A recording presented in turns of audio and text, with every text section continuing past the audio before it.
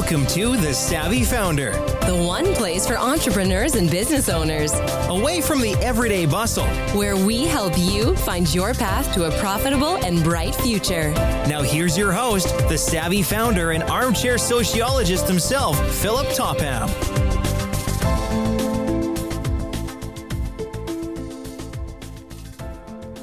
Hello, welcome to The Savvy Founder. I'm Philip Topham, your host, and I'm very happy to have Adam Young from Vardy today.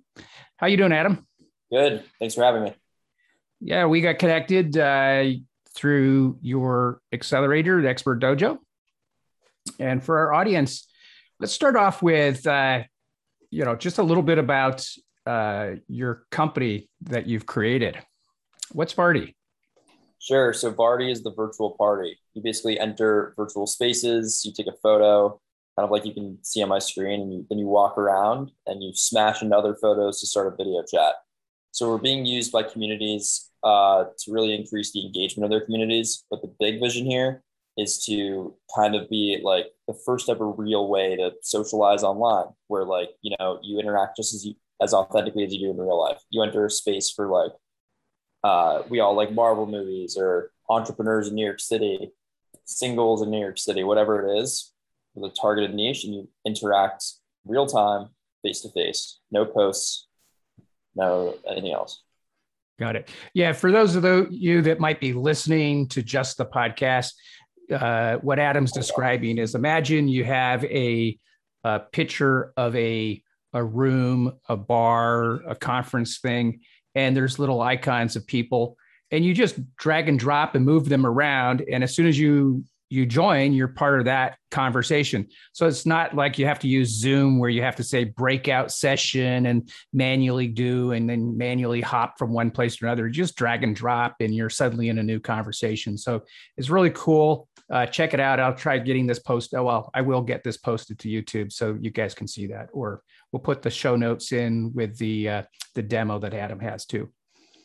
So how did you come up with this idea? Right at the start of the pandemic, I was super bored. Just moved from California to New York City, and was like, damn, all the bars just closed. I want to go to a virtual bar. But if I'm going to go to a virtual bar, I want to kind of see who I'm talking to, Right. So that was the idea. You walk around a virtual space and you video chat them when you're near them.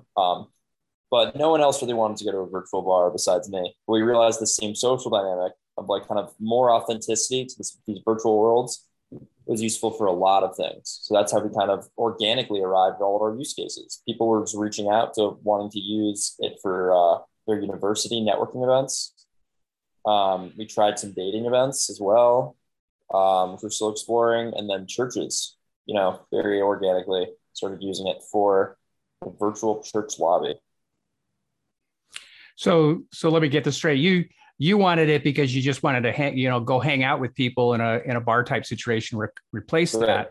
But then other people got to see what you were doing and they said, "Oh, can I use this?" So that's sort of that class is sort of not quite the classic customer discovery. Like you built something and then you happen to discover the customer through that process.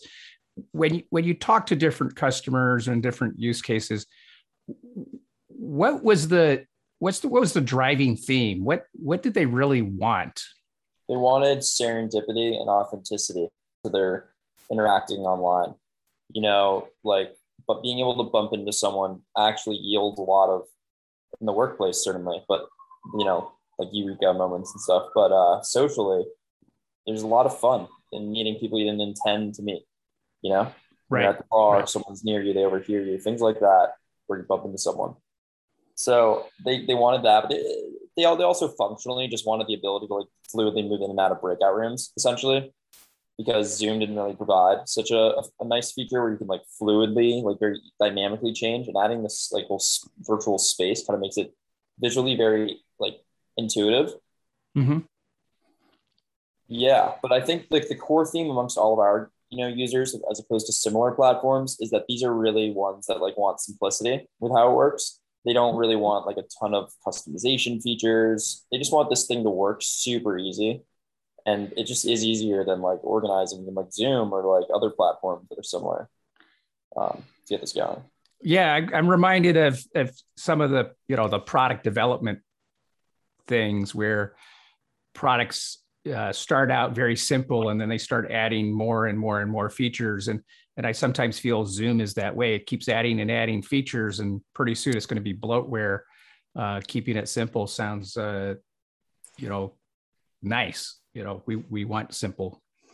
So you started this in March of 2020, and we're now a year and a half from that viewpoint. So give me what's happened in a year and a half. Well, I went full time in March of 2021. And since then, I was able to really try to get into an accelerator, which we did.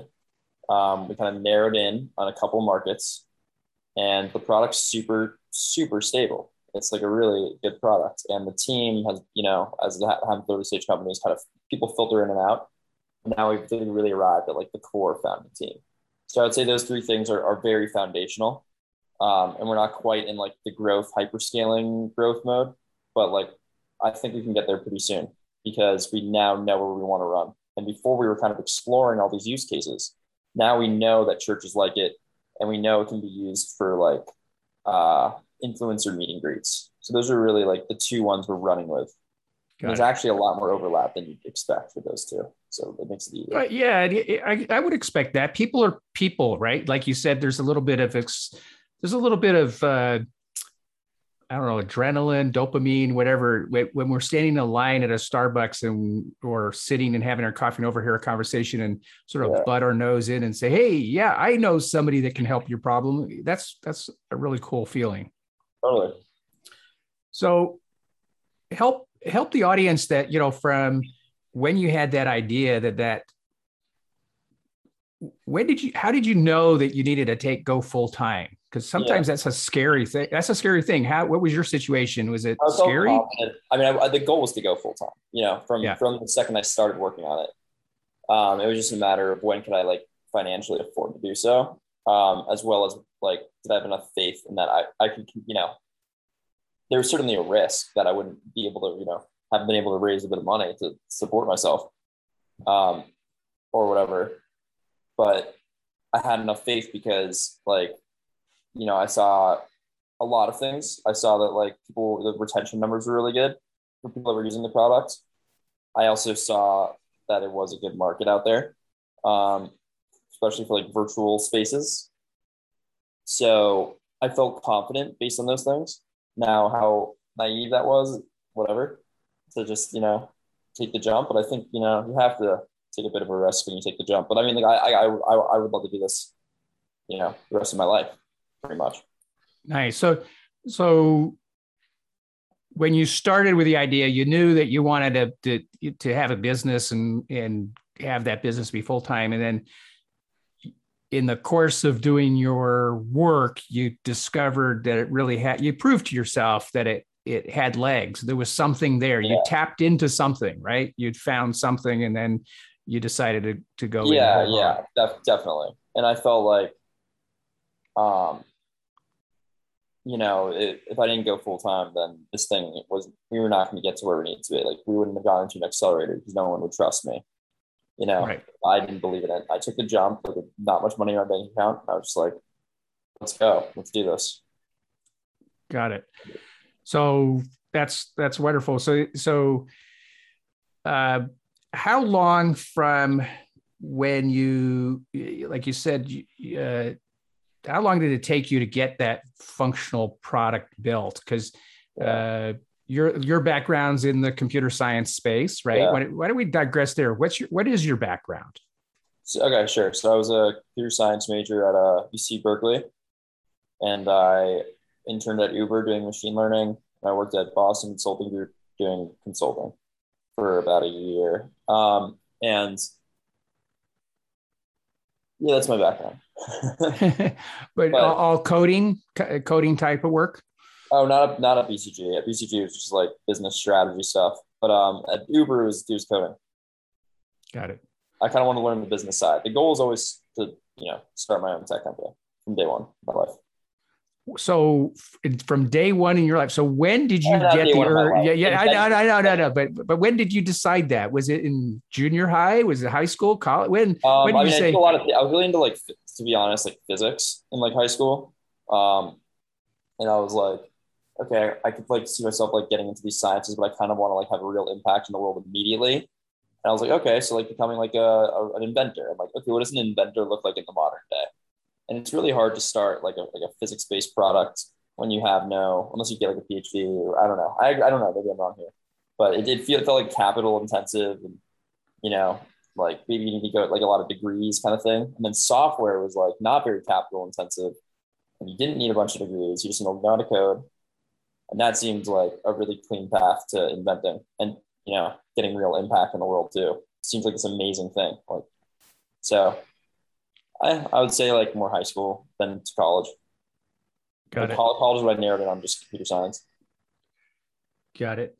And so in that, you had that drive to make an impact on the world, looked at what your skills were and came up with, hey, this is, you know, in capital resources and said, hey, I can make an impact here. Let's try it. Let's go. Yeah. So from that first March, from a year and a half ago, how long did it take you to get the product built? And you said you used a lot of different people to help you. Yeah, there are a lot of people working on it. So, I mean, like a few. May of 2020 is like when we started, or late April of 2020, first line of code's written. We launched in late August of 2020. And like that's, you know, pretty similar to the product you see now in many ways. There's obviously like a lot of like nuances that are different, but you know, that's a few months to do it. But then like it was really, really shitty. Like the video chat was barely working. So December of 2020, like all the video chat work was super stabilized and now the product could work really well. And that's when we started to get some users. Got it. So what was in that time frame? What was the biggest challenge that you faced? What was it? Oh, there are so many. I could start, you know, on the product side, you mean, or on like Well, no. So you're building a business, right? And you're aiming towards getting to the point where you can sell it, scale it, go to an accelerator. So what were your maybe your top 3 a.m. problems that you wish you might have, you know, either knew ahead of time or you could have planned for, or you wish you knew? Oh my God, so many. I'll just come up with 3. I don't know if these are the 3 biggest ones, but these are just off the top of my head. Certainly like recruiting is hard when you're not funded, and retaining them is hard when you're not funded. And then like you want people to be full-time and you don't have money to pay them. That's hard. But I luckily was able to kind of inspire some people that really felt attached to this, some really talented people too. I liked the big vision of like authentic interacting online. So second big challenge, focusing, you know, the business strategy, because you can't be everything for everybody. And there are a lot of use cases for something like Vardy. So, you know, while we may be going only after a couple now, we were going after everything before. Like we didn't know what to do. You know what I mean? It was like, wait, do this one, this use case. Right. Yeah. Third, the video chat is really hard. So I would put that up there. It breaks and like you can't break. As opposed to other products where like it can be kind of buggy and like it still works. Like you click through like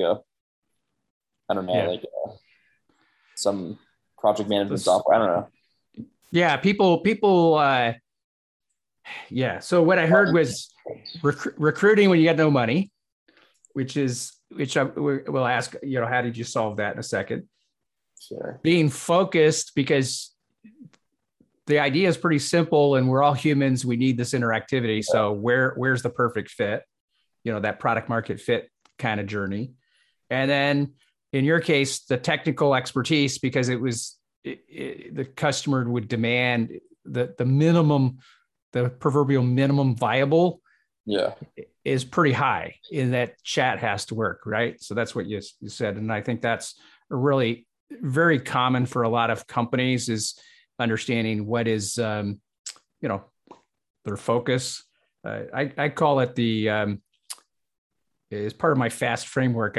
I say that the most important thing is the founder has to have 3 F's. They have to have focus, follow through, and fortitude to get it done before they start, to move them forward. If they don't have those 3 things, if they're just chasing dollars, they probably don't have the fortitude, or the focus and the other things. So hats off to you. Good job. On recruiting, what is there any tips that you would share with other founders suffering the same thing? How do you inspire people?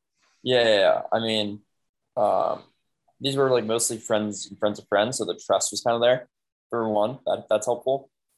And also I think doing trials is a good way for people to get their feet wet and sort of fall in love with the work. Uh-huh. So those are the 2 very actionable things I would suggest.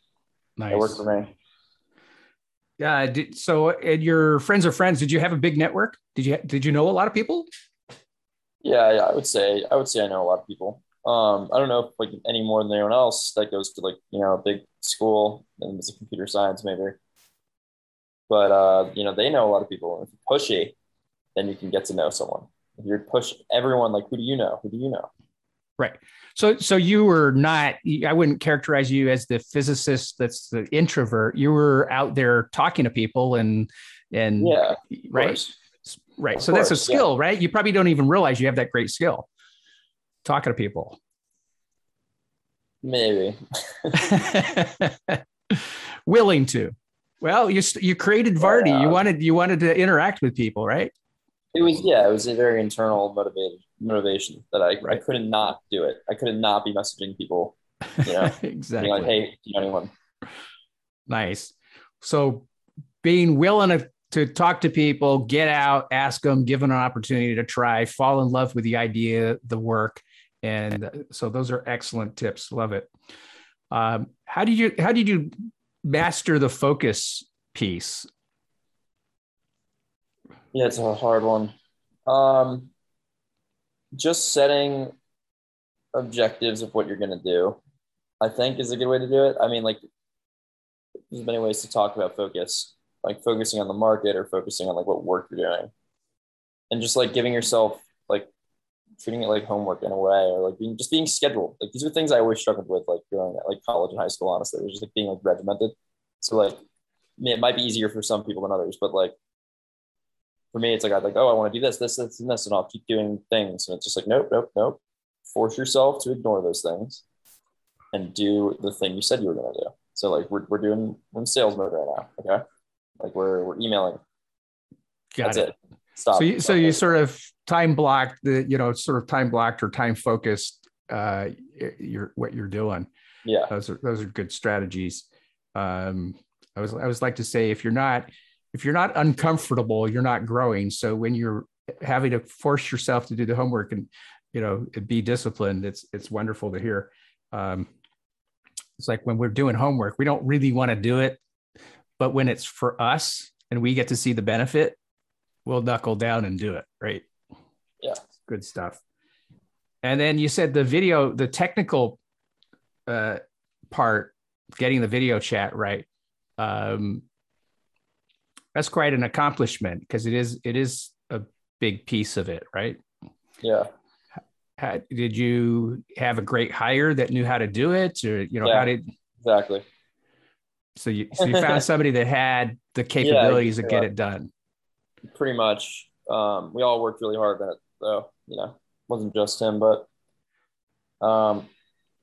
figuring out the best experience to do it as well, to engage in a video call, overlapping, and then triggers a video call. If they are on their video, they can see my screen. But nice. So, and then as you got there, and then you made that decision to go full time, you'd proven it out. How did how long did it take you to select or find an accelerator? What was that process like? We applied to a few, and sort of spoke to Brian, was very inspired by his passion. And like, I knew that he would be like genuinely like involved in us, which that's how he is with like the companies he works with. Like Brian's the guy who runs Expert Dojo. Yeah. Brian, man. Yeah, it was certainly one of the quicker investments I think he made. I think he just really like, I think he really likes the product.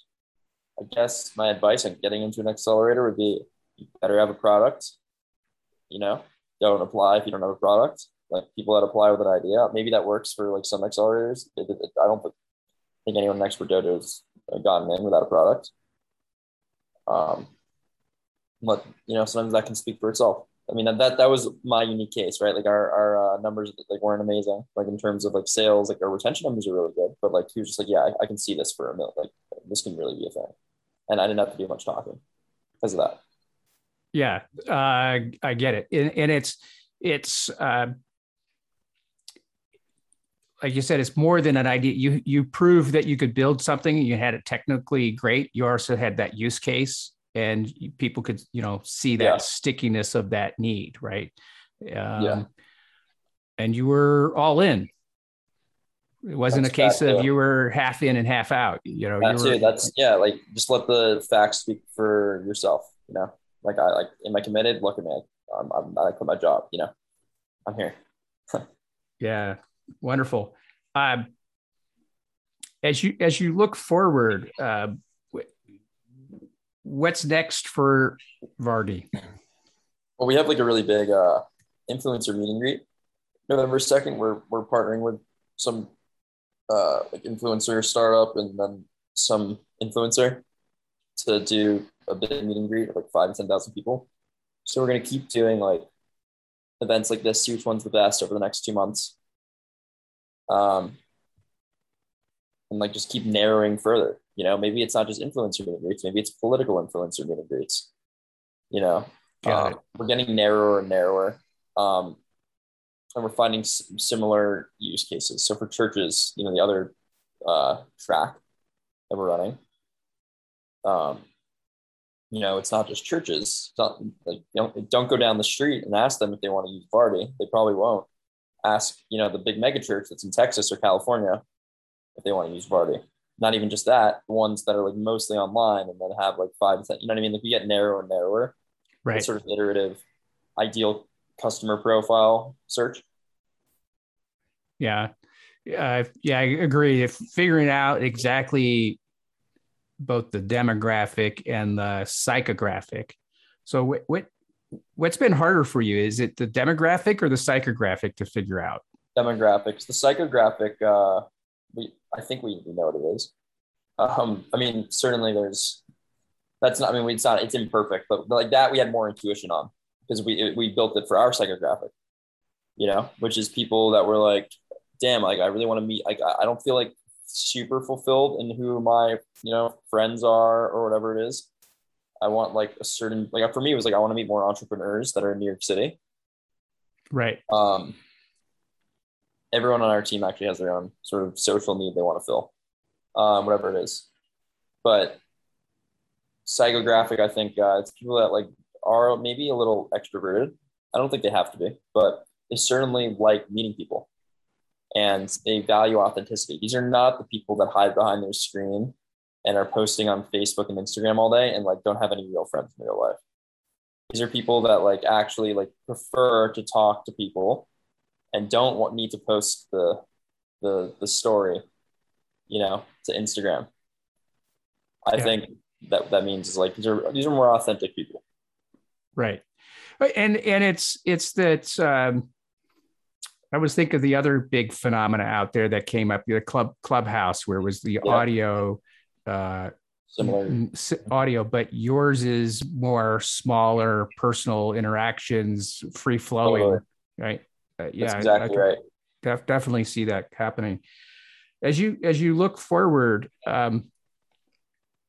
we've got an audience out there. What help do you need with your business? Is there anything that you would like to ask them for help? Oh, well, do you guys need virtual events. You know what I mean? Yeah. Like whether it maybe you're not even like a virtual events, maybe you're not hosting a virtual event, but maybe it'd be helpful as a marketing tool, you know, or some, not even just as a marketing tool, but like just like more authentic than that, like just engaging your community if you're a community based company. Yeah. So basically, anybody's listening that is, sick and tired of the Zoom meetings and wants a different way of interacting and creating, Sure, and give Adam a call and check out definitely. Vardy and see what it might work. You might end up building a product for an entire new vertical. Through that. Yeah, nice. Your journey's been a short journey from the idea to here, and you've done a lot in that time. Anything that you wish you would have known before you started the journey? Yeah, a million things again. Like, God, you have to do sales. There's no way around it. Like, you're not going to just build the best product and like people aren't just going to use it. Like, sales is super important. Learn how to do it right. Like, use things like Apollo, to automate like sending emails and stuff. Just like knowing, there's so much to know out there. Like, just you better be learning all the time and like reading like Y Combinator videos, or watching Y Combinator videos, like reading up on startups, like read some startup books, because there's just so many best practices that make you so much more efficient. What else? What are specifics? Like how to lead, maybe. Like just the strategies should not be like, I was definitely guilty of this in the beginning, like being kind of very domineering about what the product should look like and how it should be, accepting some micro losses is actually a good thing. Now with the team, I kind of trust everyone, and I just sort of just want to stay out of their way, to be honest. I trust them to do their thing right. And it's a very collaborative environment now. So that's as a leader, if you're the CEO, make it very, very equal. That's very wise for your your years, right? Get out of the way and lead and trust your people. But that's that end. Like you should trust them, or you won't want to get out of their way, right? If these people are not good, then like obviously you're gonna want to like take control. But like that's why it's important to hire slowly, and like really make sure that you like these people and that you can trust them, and then like just let them run and give them the ability to be awesome, like stuff that they would want to do. Or Wonderful. Don't hire them, right? If you don't have a need for that, then don't hire them. But make sure that they want to do the work they're doing, they're good at it, and you like them as people, and then you should just back off. Yeah. Nice. So with that, to find the one person that was great, how many people did you go through to find the great person that because certainly there were people on your team that probably didn't make it for whatever reason. Their personal lives might have been different. And I wouldn't say anyone was bad or great, or I don't apply judgment to anyone. But I mean, like just giving raw numbers, I think I've worked with like 10 or so. Uh-huh. Well, I don't know. It's a good number of people in various capacities, but a lot of them most of them weren't full time or whatever.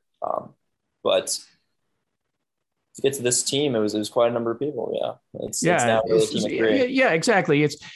There's no judgment of that around, everybody's in their own place of what they can and can't do and what certainly their capabilities are. Right. For everyone. Right. Yeah. It's just for the audience, you're never going to get, 100% commitment from people throughout the entire part of your business. And especially when you're startup and it's scary and risky, people come and go. But when it's right, it's right. Yeah, for sure. This is, maybe it's also a product of me growing as a leader is also my point. But like, it feels like this team is just like, we're all really good friends. Yeah. And we're all like on the same page on some things, like the core values, but not on everything, which is helpful. Help me understand that growing as a leader, because learning to back off and trust people, you said, you had to learn that skill. How did you learn it? Like some people never learn it. Well, I mean, it was also like this whole experience has been very humbling, you know. So, you know, I thought like, oh, well, we'll build it my way, it'll take off. Like, who did I think I was? You know, like it's almost like, shut up, Adam. Like that's not how. Who do you, like really like who do you think you are to think that you can just build this perfect product and all will be well. Nice. So having that not happen was like, okay, maybe I don't know everything, and I actually probably like it would only be good to accept more opinions, because yeah, that it was sort of just like consistently like we weren't growing as much as I wanted to, and I'm like, okay, I'm clearly doing something wrong. Like really, I'm not. So you were willing to look at like the goal and go, we're not getting there. I got to do something different. Let's try it, right? Exactly. So that's it's also really the other advice. The other thing is like everyone's happier, Yeah. Which is another thing. So those are the two outputs. Nice. Yeah. It's like, it reminds me of when I used to be in corporate America and have to buy software for big corporations. I made two judgments. I used to say, are the customers of the product happy? And then are the people working in the company happy? Are the programmers and customer service happy? If everybody's happy, it's probably a good product. If one's happy and one's unhappy, it's probably a bad product. So it's nice that you're working on that. You also said, so I want to recap these wonderful things you said: leadership and trusting your team, recognizing that you really do need to do sales, and you need to be serious about it with the sales automation tools, the CRM tools, and constantly be educating yourself because 100%. you don't know what you don't know, and be open to learning and continue learning, because you're trying to get like an MBA in 18 months, right? Yeah, that's a good way to put it. I mean, like an MBA would probably be less useful than the learning you could do on YouTube. Like, I think, I don't know. Like the thing is, like, I feel like everyone probably most people that are watching your podcast are kind of where I was, right? Is that right? Yeah. They're all on that path, looking to figure out how to get to the round A and build out their business. Yeah. There are probably already people that are like working on learning this stuff, and they should not just learn the high level, like, oh, you like lean startup method stuff. They should learn like the granular, boring, what are the tools I need to use? How do I exactly. How do I design on Figma? They should learn. They should just learn a lot, and like it'll pay off. And it'll be more fun when you get over that heap of work. Yeah, it's exactly. The MBAs, they presume your company already has a budget. When you're a startup, you're trying to go like, I don't have a budget. I just need to get stuff. I just need to get this design and the screenshots done. So, absolutely. You're constantly learning. You're constantly figuring out stuff and focusing on what needs to be done in little sprints. I'm going to work on sales this week, and I'm going to work on design next week. Right. So those are wonderful. I really enjoyed our conversation. I think there's a lot of people that can benefit from what you have. I'll welcome you to the Savvy Founder Elite. Any founder willing to help another founder and share your knowledge, I really appreciate that. And I know the audience does really. So thank you. Thank you for having me again. Yeah. So if you like the show, or you want to read the show notes, reach out to Adam, help him with his product. He's got a lot of in the trenches doing what you're trying to get done, and it can help you out.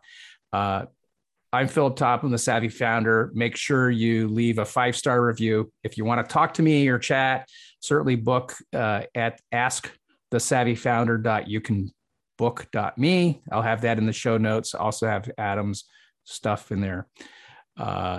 Contact information.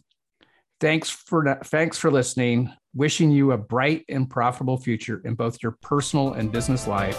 Take care. Bye-bye. Thanks for listening. We hope you enjoyed the show. Be sure to subscribe and check out our website for tips, thesavvyfounder.com. You can also follow Philip on Clubhouse at The Savvy Founder. Wishing you a profitable and bright future. Safe journeys. See you next week.